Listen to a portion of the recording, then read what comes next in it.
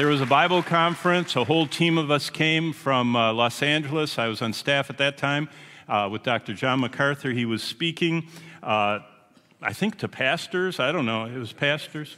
Yeah, pastors conference. And it was just one stop of many. I mean, we blipped into Word of Life. We went on to Montreal for SEMBEC, the Baptist evangelistic work in Quebec. And then we went on from there to New Brunswick Bible Institute, and we were just beep-bopping all around and came back to L.A. and went on down to Santiago, Word of Life, Peru, and to,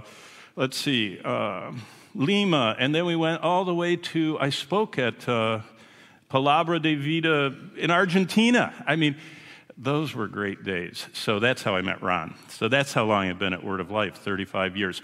But let's open our Bibles to chapter 6. And you can see on the screen what I'm going to share from Matthew chapter 6, right there, Matthew 6, see?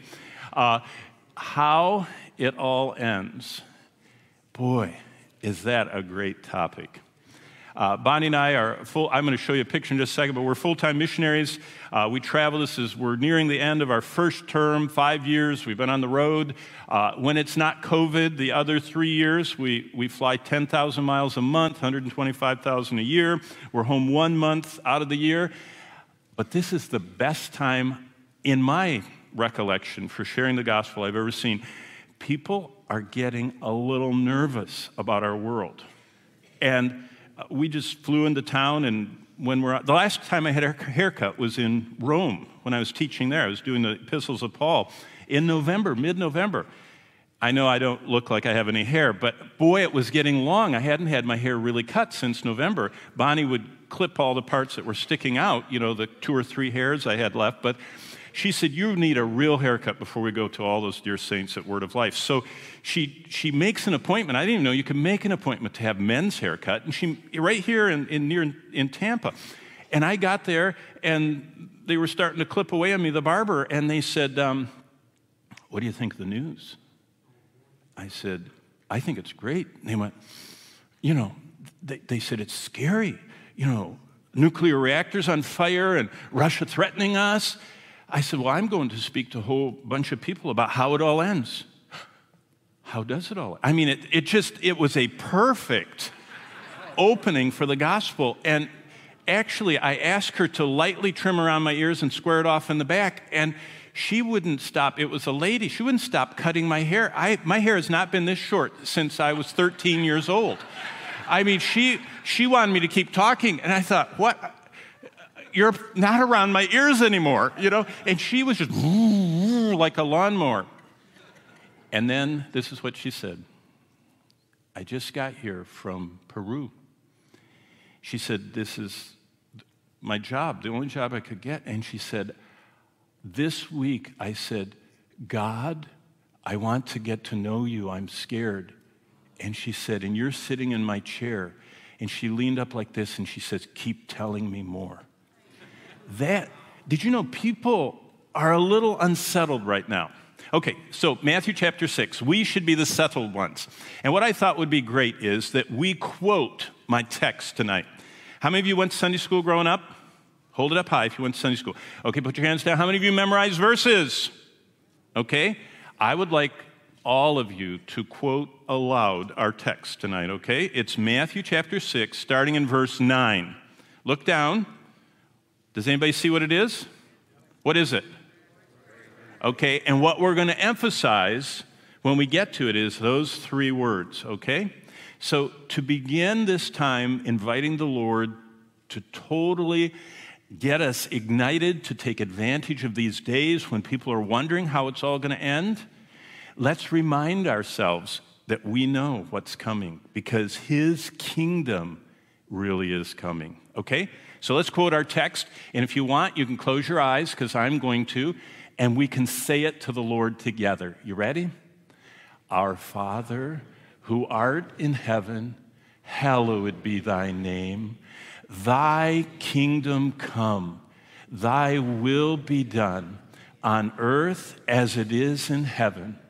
Give us this day our daily bread, and forgive us our trespasses as we forgive those who trespass against us. And lead us not into temptation, but deliver us from evil. For thine is the kingdom and the power and the glory forever. Amen. Now, how do you like quoting the text? Okay, that's what we're doing. And this evening, look at the headlines. That's the Wall Street Journal. Have you ever seen that on the Wall Street Journal? Any of you that get the Wall Street Journal? I mean, some of you businessmen got it your whole business life. It's too expensive now. Look at that cover. Ukraine crisis kicks off a new superpower struggle among U.S., Russia, and China. Wow. And you know what's fascinating? COVID did something. It got everybody on earth kind of watching the same thing. I mean, the whole world was watching COVID. So for 2 years, we've gotten ready for this. It used to be only, the World Cup would everyone watch, or only maybe, the Olympics everybody would watch. And then you went back to your own stuff. But in COVID, everyone was watching the pandemic. Everyone is watching this. This has become a global event. It was the biggest vote in the UN. I mean, other than the 26 abstentions, the entire world voted against Russia. It was unprecedented. But look at what it says in Revelation. We're going to get there by the end of the week, Lord willing, if I stay on schedule. Matthew 6 tonight, Matthew 24, Lord willing, tomorrow, and then the book of Revelation, the rest of the 6 times. But look at what Revelation 11, 8-13 says. That when the 2 witnesses die or killed, and they're laid out for 3.5 days for the whole world, it says, to watch. They used to say that was metaphorical, figurative. It's now reality for us. The whole world is watching the tanks. Okay, here's another great headline. Do you remember that was the day one? I clipped this out of the newspaper. Day one, actually up there at the top, it says that. Kiev is to fall in days. Now, it hasn't quite fallen yet, and we're on day 11, but the world is holding their breath. And I mean, we're watching coverage. This is just basically Bloomberg. I mean, did you know only commanders in past wars actually knew all this stuff? We're in real time. Elon Musk is dropping his Starlink stations all over Ukraine so that the Russians can't block the signal. We're getting videos posted. The world is. TikTok videos. I mean, the whole world is watching the bombings and how many children are getting killed. But look at this. It's in real time. Jesus has said that's what it was going to be like. It says that events in the tribulation are going to be watched in real time. Everyone's seeing them happen. And they are going to rejoice because they're happy for what is happening when it's helping them, like the 2 witnesses die. I mean, did you notice they've attacked the second reactor? Did you know that Ukraine is very important historically? That's where the very first atomic bomb, nuclear bomb pointed at us. I was saved during the Cuban Missile Crisis when one of the bombs built in the Ukraine was being shipped to Cuba, if any of you are old enough to remember that, in 1962. And, we stared them down, and finally the boats turned around. The Ukraine is where all those reactors are. And they just bombed the first one, and now they're bombing the second one. This is the headlines. Ukraine nuke plant fire, radiation rising, fears it will blow. Do you know what the Lord said about how it all ends? It said it's going to end with people dying of fear because of what's happening in the world. That's unprecedented. Do you know why? For most of human history, nobody knew what was happening in the world. Actually, the more expensive wedding dress was Livia's dress that was made of complete pearls, one of the Caesars, and probably would have cost at least $20 or $30 million today. But Marilyn Monroe is more popular. But one of the Roman emperors died, and they didn't even know it for 6 months. They were still out there in the extremities in the provinces, and it took that long for the couriers to get the news out to the whole empire. Now, like Jesus said, the whole world. It says in Luke 21, there'll be great earthquakes in various places, and famines and pestilence, and there will be terrors and great sights from heaven, and it won't be localized. It'll be universally watched. And then look at this. Boy, it's hard for us. This is from... I think that's Fox. I don't know. I didn't get what news service, but they called You notice who those are, right? You know, President of Russia, President of China, or Premier, or whatever they are. The League of Villains. Now, in America, we don't like headlines like that.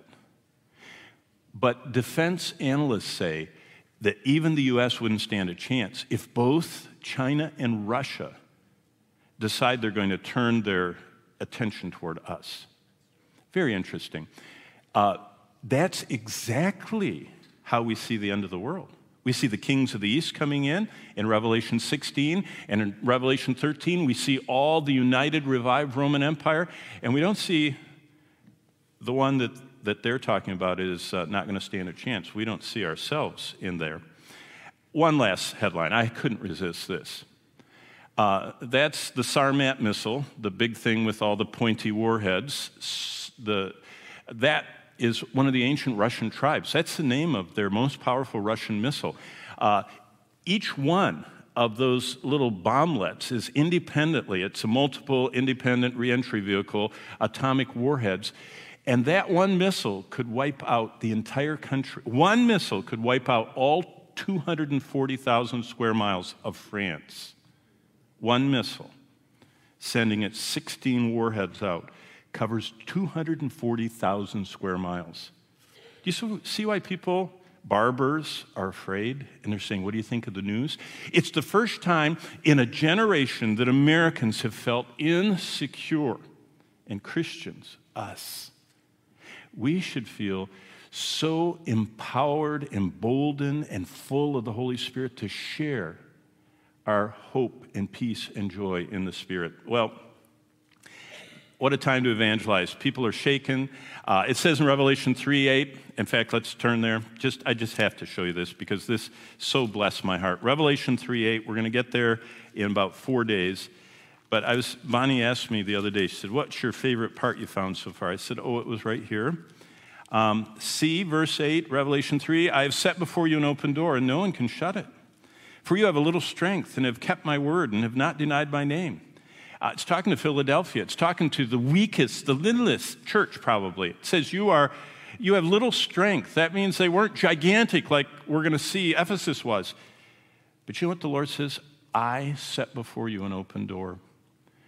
I was not interested in doing anything getting my hair cut yesterday. And I wanted to get it over with. I had to get ready for this. I had to unpack. I had to find my plug for my computer. It was dying. You know, I had everything else on my mind. And all the time zone changes and everything else. And I got there and sat down, took my glasses off. When you have as bad a vision as I do, when you take your glasses off, you can't hear anymore because you can't see the people's faces. It's really a wonderful thing. In fact, when we lived in Los Angeles, I used to walk the beach. I mean, I didn't know if anybody was wearing clothes or not because I didn't wear my glasses. That's how Bonnie and I started out in ministry. I said, honey, we can go to the beach because I won't notice anybody because I can't see, but I can't hear either because I can't see your face. And so I took my glasses off.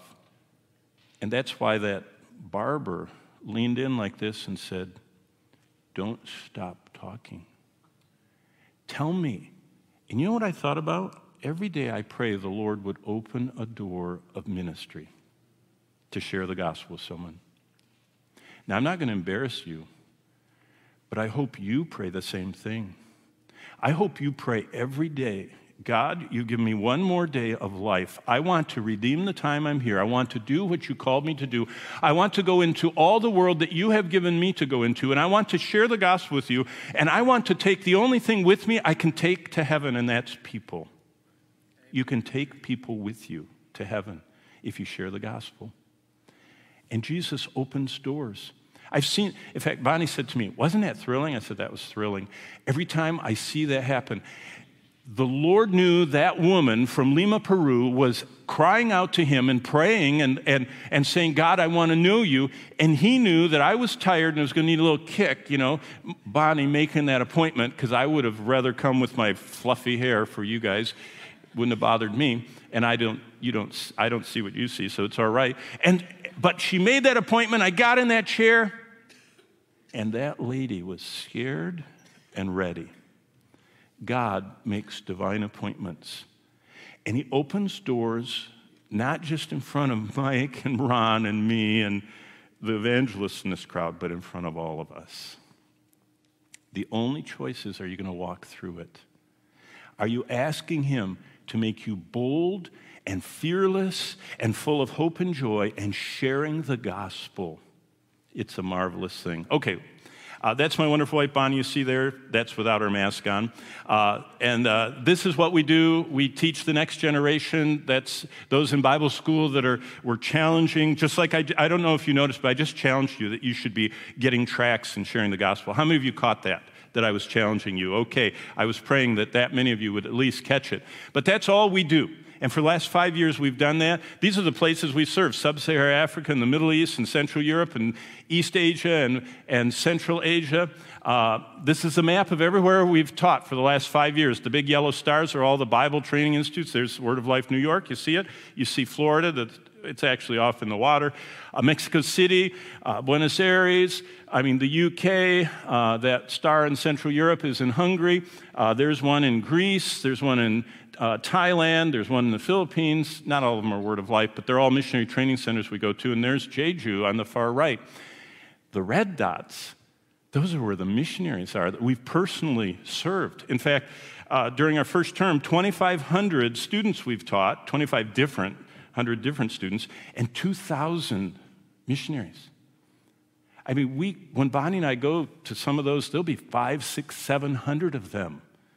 And they're all gathered. They get 1 week of vacation. They come to get, stirred up and trained for their medical missionaries, all of them that we work with, and then to be stirred up spiritually. So what a thrill it's been. But let's get back to our text. Did you ever think about how Jesus explained in the Lord's Prayer, we call it that, our 7 greatest needs? That's what I want to talk to you about tonight.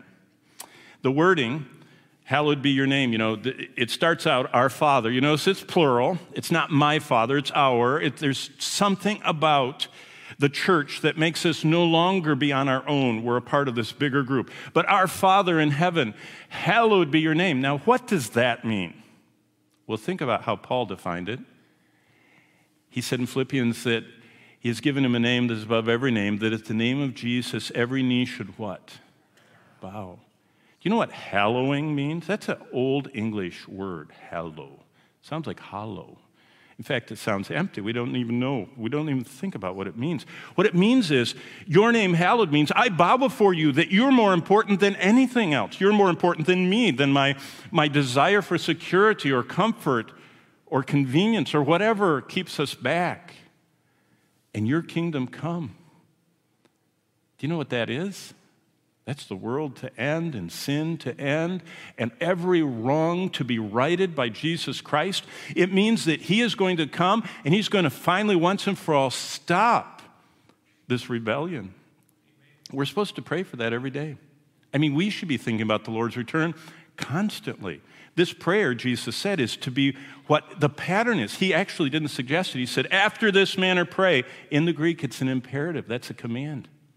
That means we're supposed to not repeat that prayer, but ask for those things. That I bow before your name, that I look forward to your kingdom coming. You know how you can hasten the kingdom? Share the gospel. Because when the last one, that the Lord Jesus Christ wants to know him before he drops, the horrors upon the earth in the tribulation. So we are hastening his coming, as Paul put it, every time we share the gospel. So that's why we all need to be busy doing it, not just the Word of Life missionaries, but all of us. And your will be done. I want your will, not my will, but yours be done. That's what Jesus prayed constantly in his earthly ministry. And I need you. Supply us. Do you remember what Jesus said about, we're going to see it, the Laodicean church? He said, you don't need anything. You don't need me. You're rich and increased in goods and have need of nothing. And don't know that you're miserably poor and blind and naked and wretched in my sight. I want to need the Lord all the time, constantly. That's why we're so weak, so that we can realize we need him. And forgive us. I need your cleansing so that your spirit is not grieved and quenched. I need your protection. Most of us hardly understand how horrible the spiritual warfare is around us until you travel somewhere and go into a non-Christianized country. Go to Haiti sometime. Go to the Middle East. There are parts of Bonnie and I, when we were teaching once in Osaka, we went over to Kyoto, and I mean, the hair started standing up. You could see the hair on my arm just standing up. I said, what is this? The missionary said, oh, this is a Shinto shrine. There are so many demons here. You must be sensing it. And I thought, I'm sensing it. The Japanese put piles of salt to keep the demons inside the temples.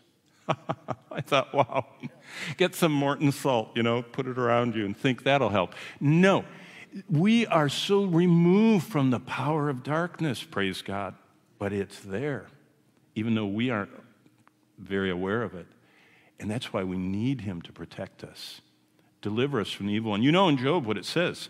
Satan controls the weather with God's permission, but Satan controls the weather. Do you remember he sent probably it would be called in our language, a tornado like the one that just hit Iowa yesterday and killed 7 people. He sent a tornado out of the wilderness and it destroyed the home where Job's children were. Satan is very powerful, and part of what the Lord said we're supposed to do is don't lead us in temptation, but deliver us from the evil one. Protect us. And finally, yours is the kingdom, power, and glory. You're everything forever. So what does that mean? Well, our greatest 7 needs are we need our minds focused on him. New York Times recently ran a piece and said that we are absolutely distracted. 73% of all adults could not imagine going a whole day without looking at their screen. I think it's probably more than that. I mean, we travel enough. It's unbelievable. Everybody's looking at their screen all the time. Your kingdom come. I want to live surrendered to you. That's my greatest need. I want to surrender. I want you to control me. I want to follow you every day. Jesus called his disciples with 2 words. Do you remember what those 2 words were? Follow what? Simple. And either you are or you're not. Either we are or we're not. Either today I am or I'm not. Following Jesus every day. And needing his help. I need your help. That's why the Lord says, don't store up so much that you can just plan out for the next 50 years because you got it all saved up, and you invested it well. You need me on a daily basis. That's what's so interesting. When the church grew the fastest was when it was persecuted the most, when Christians couldn't own things, when Christians had no security. Their security was needing the Lord, and the church just mushroomed. I spent a couple years of my college days as a courier taking Bibles into Eastern Europe. And what I saw as we went in, that's how I got to Russia and all the other countries that are in the Eastern Bloc, because we used to run those Bibles in. And what we met were people that were far greater, powerful Christians than we had ever met, because those people didn't have... Did you know in the communist countries, your kids could not go to college if you were a Christian? So when you had children, you had to decide, if you're a Christian, your child could only be a menial laborer. They could never be a professional anything. They could not go beyond high school. They had to get a trade, and they had to be in the kind of servant class of the Soviet Union and the Eastern Bloc, unless you would join the party, renounce your Christianity. Whoa. Have you seen how many parents will do anything for their kids, for their sports, for their education, for the scholarship? We have movie stars who are in jail because they were doing anything to get their kids into the right school.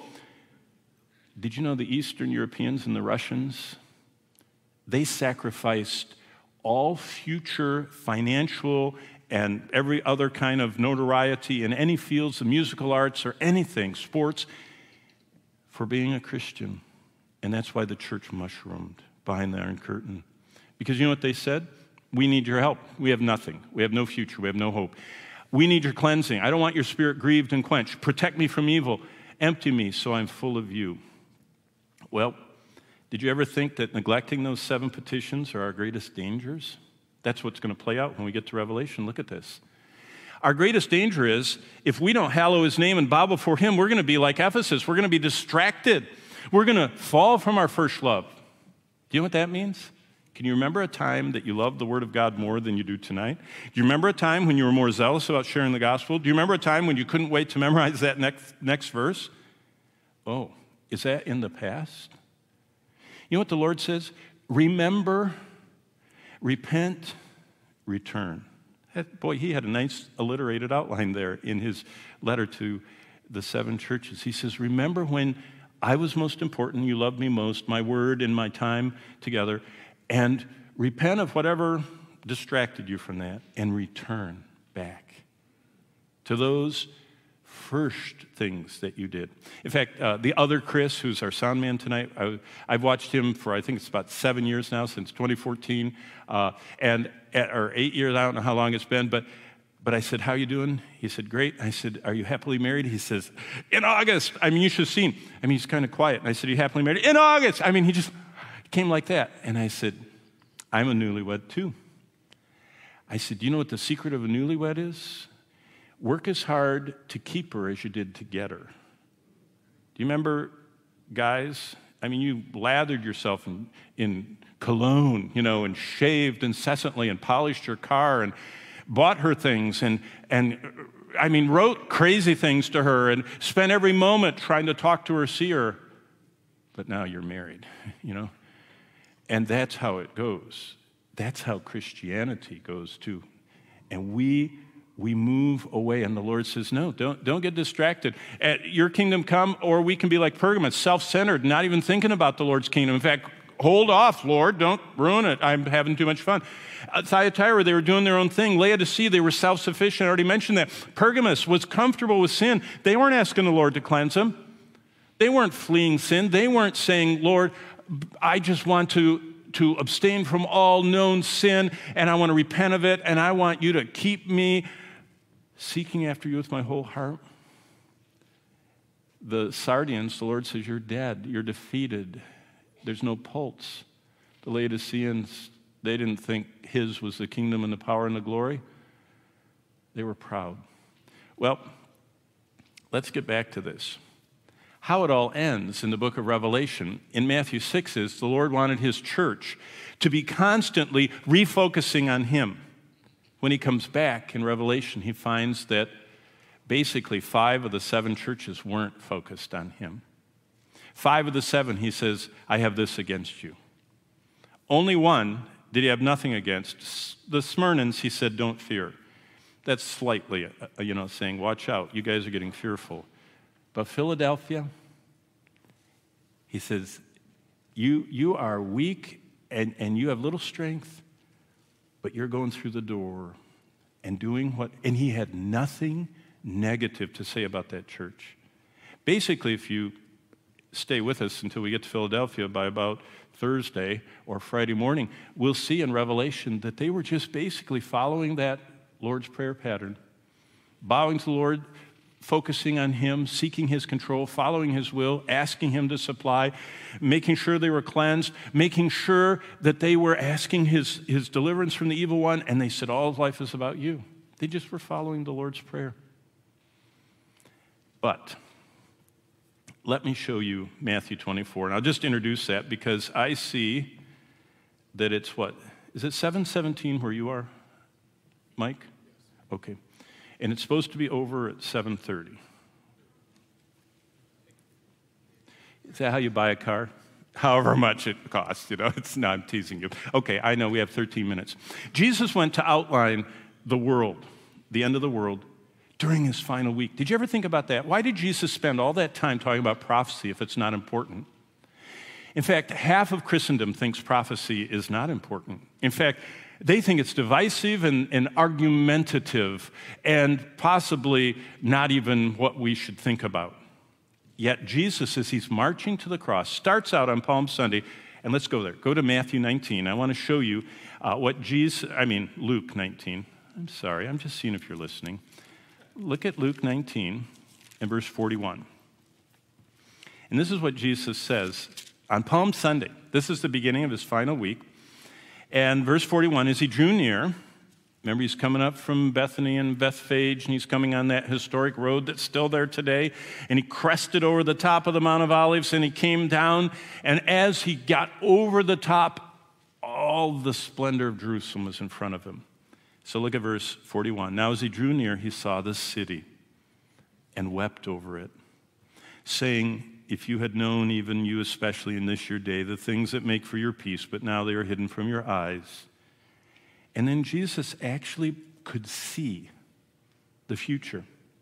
It's kind of like a little glimpse of what Revelation is like. Did you know John was actually seeing the future happen? You say, wait a minute, no, he was seeing what was going to happen. No, actually, I really believe he was seeing it happen. You say, wait a minute, That's not possible. Yes, it is mathematically, and in physics it is, because time is just one dimension. Do you remember that? We're aware of, 4 dimensions for sure. We're aware of just, the physical universe, and then there's this other layer over it called time. Now, there are other dimensions because obviously the angels and God are in somewhere else than us because they come and go and they just show up. And you know what I mean? So there's something else out there. And I won't go into that, but Jesus was actually seeing the future happen. That hasn't happened yet, but he saw it happening. And look what he says. It's fascinating. For the day will come upon you when your enemies will build an embankment around you, surround you, and close you in on every side, and they'll levy you and your children, verse 44, within you. Kind of sounds like what's going on in Ukraine right now. To the ground, and they will not leave you one stone upon another, because you did not know the time of your visitation. Wow. So that's how he starts Palm Sunday, his last week. Now, go to Matthew 24, because the first one was on Sunday. This is on Wednesday. So Matthew 24, back up. And by the way, Jesus preached the same sermon in different forms in each of the synoptic gospels. Matthew 24, Mark 13, Luke 21. I kind of like that. I speak enough that I was just speaking a while back in Rhode Island at a church that Bonnie and I served at from 1989 to 1995. And I was speaking along, and this elderly woman, she was elderly when I was there, and she was more elderly now. And she came up and came up to me with her Bible and turned around and said, "You already spoke on that. I wrote it right here, the date. Why don't you give me a new sermon? I came out to hear you." And I thought, bless the Lord for such a faithful woman. Every time someone spoke, she wrote their name and date by the passage, checking that they didn't repeat themselves. Well, Jesus repeated himself. Mark 13, Luke 21, Matthew 24. It's the Wednesday sermon. And look what he says. Then Jesus went out, verse 1 of Matthew 24, departed from the temple, and his disciples came to him to show him the buildings of the temple. They were just kind of excited. I mean, we just gone through this triumphal entry on Sunday, and the city is buzzing, and they're oblivious to the horrors ahead of the cross. And Jesus said to them, "Do you not see all these things? Assuredly I say unto you," verse 2, "not one stone will be left here upon another that will not be thrown down." I love that little modifier, that's thrown down. When you go to Israel, all of you that have been and any of you that go, that's one of the most beautiful sights. I always get people, and we stand on that pile of rocks that the Roman soldiers threw down from the Temple Mount, down to the street below, and I say, this is the most vivid, fulfilled prophecy you'll ever see before your eyes. Jesus said they would be thrown down, and 40 years later, there they are. They're still there, weighing tons and tons and tons. They pried them apart to get the gold out. So look what happens, verse 3. As he sat on the Mount of Olives, the disciples came to him privately, saying, "Tell us, when will these things be?" In other words, how will it all end? When will this be, and how will it be? How? And they were just like us. They were bewildered. How in God's plan it would include the destruction of Jerusalem and the destruction of all those million people that Vespasian and his son Titus ended up massacring in AD 70. Well, this is, by the way, Bonnie and I are never anywhere more than a week or two. I mean, when we teach, at Word of Life, if I get a 2-week session, like I'm going to be doing 2 weeks here in April and 2 weeks in New York in April. So I'm spending most of April teaching the book of Revelation. But we only get 1 or 2 weeks with anybody that we serve. And so we travel constantly. We're never in our local church. And so you know what we decided 5 years ago? That we would start our own little Bible study with people. And this chart happens to be one of the charts that we use. It's this little study I have with a group of people. It's called The 52 Greatest Chapters in the Bible. And actually, Bonnie and I have the study, and then we record it once a week and upload it, and all of them hear how we're doing and pray for us and study along with us. It's amazing. But this chart I went through with them. It was just a few months ago. The countdown to the cross in Matthew, Mark, Luke, and John. Then you see down the left those tiny numbers. There are 250 different events. This is right out of the back of a study Bible. It's called A Harmony of the Gospels. You can buy it anywhere. But this is mine that I changed. See, I added the bold words. those are the locations, because I wanted them to start thinking that everything happens somewhere. That's Bible geography. Everything happens sometime. That's history.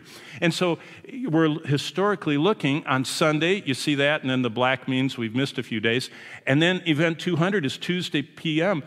Jesus grieves again at the temple, and then the widow gives. And then look at this. Jesus starts talking about the future from the temple. And Jesus starts telling them what's going to happen. And then he follows up with all those parables and lessons that you see up there. What is this about? God's map at the end. And basically, it's introduced in Matthew 6. The Lord says, I want you to be constantly saying, thy kingdom come. I want you to be in step with me, that I have a plan. I know the universe is groaning, and I know what's coming, and all you have to do is follow me. And then when people get scared and troubled, like my barber, that you can just say, oh, I know how it's going to turn out. In fact, the barber said, could you summarize the Bible for me? She said, I'm Catholic and I haven't read it much. She said, could you summarize? I said, oh, I'd love to summarize. I can summarize it in 1 minute, okay? I said, the creator of the universe came down on earth as the Redeemer. And if you meet him, you have endless life. But if you don't, he's coming back as the judge. There's the whole Bible. That's actually Paul's outline. But what we're going to see tomorrow, and I want to finish these so I'm on time, why did Jesus weep as he described the end of days? Because he saw the horrors that were coming. We already read about that in Luke 19. In Matthew 23, and if you're in 24, back up to the 2 verses just before Matthew 24. This is what Jesus did just before his Olivet Discourse when he's going to tell us about the future. He wailed, lamented. He said, "Oh, Jerusalem, Jerusalem, the one who kills the prophets and stones those who are sent to her. How often I wanted to gather your children together as a hen gathers her chicks under her wings, but you were not willing. See, your house is left to you desolate. For I say to you, you shall not see me no more till you say, blessed is he who comes in the name of the Lord." And of course, Jesus, is alluding to what he said through Zechariah the prophet, which we'll see later. So, by the way, we're standing. This is a second group. I have the 52 Greatest Chapters group that prays for us. I have a second group that actually are going through the Holy Land, and I take them to one new site every week. It's fascinating. We're standing in Dominus Flevit right now. When I was taking this picture, that's the cross that's on the altar of the Roman Catholic Church there. That's looking through the window, and that's the Dome of the Rock. And just to the right, where those trees are, is the Eastern Gate. But lest you miss any of this, that's the Mount of Olives. See the arrow? That's the Church of the Ascension. Do you see the Palm Sunday road? That's the very same road that Jesus went on. It's the same road. It's 2,000. It's actually 3,000 years old. That's the road David went on when he was fleeing from Absalom, his son. When he wanted to be, Absalom wanted to kill him and the insurrection, David went up to the top of the Mount of Olives and back over the backside. You see on the left there, to the left of the Dome of the Rock, that's Gethsemane. So you kind of get an idea of where everything is. Now watch this.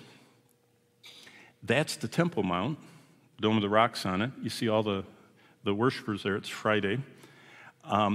That's the Palm Sunday road Jesus was coming down when he stopped and wept. We just read that in Luke 19.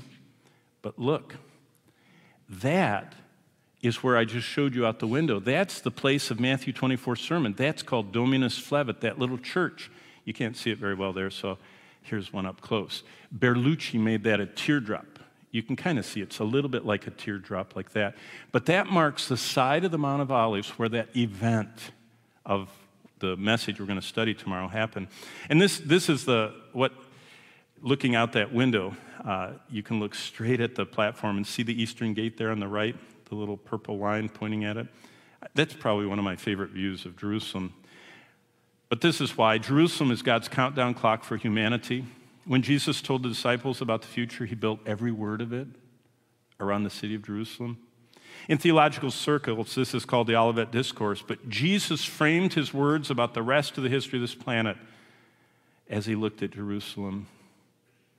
And in Matthew 24, which is what we're going to study, Lord willing, tomorrow morning, Jesus said, keep your eye on Jerusalem. Why? He said, that's where I'm going to ascend back to heaven from there, Mount of Olives. And that's where I'm coming back, and when my feet touch, it's going to split in half, and it's the end. That's how it all ends. Last time we were there, they let us up onto the Dome of the Rock. They don't always have it open, but I'm standing, the Dome of the Rock's right behind me, and I'm looking right over the eastern gate, and look what's right up there on the hillside. You can see the Golden Dome Russian Orthodox Church of Gethsemane on the left, right by that cedar tree, but straight in the middle, right above that cream-colored wall, that's Dominus Flevit. That's where Jesus gave this sermon that we're going to study tomorrow. I always show the people in our group my journal. This is my journal. Jesus wept as he watched the end of the world. As Jesus stood there, do you know what he thought about? He thought about everything that had happened on that temple platform that was going to get wiped out. Have you ever thought about that? He spoke, I'm the water of life, John 7, up on the platform. In chapter 8, right there by the temple, he said, I'm the light of the world. He gave the Good Shepherd discourse. It's the same place the Gate Beautiful is, where Acts 3 takes place. That's where they arrested the apostles in chapter 4 and chapter 5. That's Solomon's porch, where the church was with one accord. It's all the same place. This is what it looks like, a model of it before it was destroyed. Southern Steps, number 1 right there. The Gate Beautiful's number 2. The location, number 3 there in the back, that great big area is where the early church met. Number 4 on the corner, that's the Antonian Fortress. That's where Jesus was scourged and platted with a crown of thorns. And that's where Paul, they were starting to tie him up and stretch him out to scourge him. And he says, is it proper for you to do this to a Roman citizen? And scared them all to death. All that happened there. Number 5 is actually the approximate location of where we are at Dominus Flevit. But, I mean, Jesus was thinking about all that. But he had sorrow as he described the end of the world. And he said the chief characteristic of the end of days, and let's just look at that. Let me see. It's 7:30 something. Okay, quick, Matthew 24 and I'll be done. I only have 2 more slides. Ron, I'll be done. Your club just touched the floor. I mean, that's time to go. He's hitting the floor. Okay, look at chapter 24, verse 5. And I want to show you something. This is daisy-chained. If I could show you my Bible, I have this circle with a line. I am Christ, and many will come deceiving many. And just circle deceive. Now look at verse 11. And many false prophets will arise and what? Deceive. Now look down at verse 24. To show signs and wonders to what? Deceive, verse 24. What did Jesus most warn about as the characteristic of the end of the world? Religious deception. We'll see next time that Matthew 24 has 7 basic elements. They're the outline of the book of Revelation. Jesus gave us the outline of Revelation in Matthew 24, and we'll see that tomorrow. When Paul shared the gospel, he said 3 parts in Acts 17. Number 1, the Creator that created all things. And that, by the way, is what we see in Genesis 1 and 2. Became the Redeemer. Did you know this is the outline of the whole Bible? You can outline the whole Bible in 3 parts. If the barber asks you, you got it. Creator, Genesis 1 and 2. Redeemer starts in chapter 3, when the promised seed of the woman that would crush the serpent is prophesied all the way through Revelation 5, when we see the Lamb slain like he was massacred. And then he is the judge, and we see him unfolding his judgment in chapter 6. Why is that important? Because there's 3 questions everybody asks. How did I get here? Why am I here? Where am I going?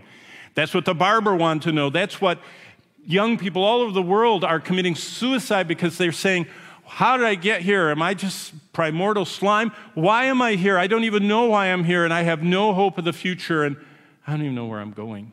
You know what the Lord says? The reason you're here is I'm your Creator.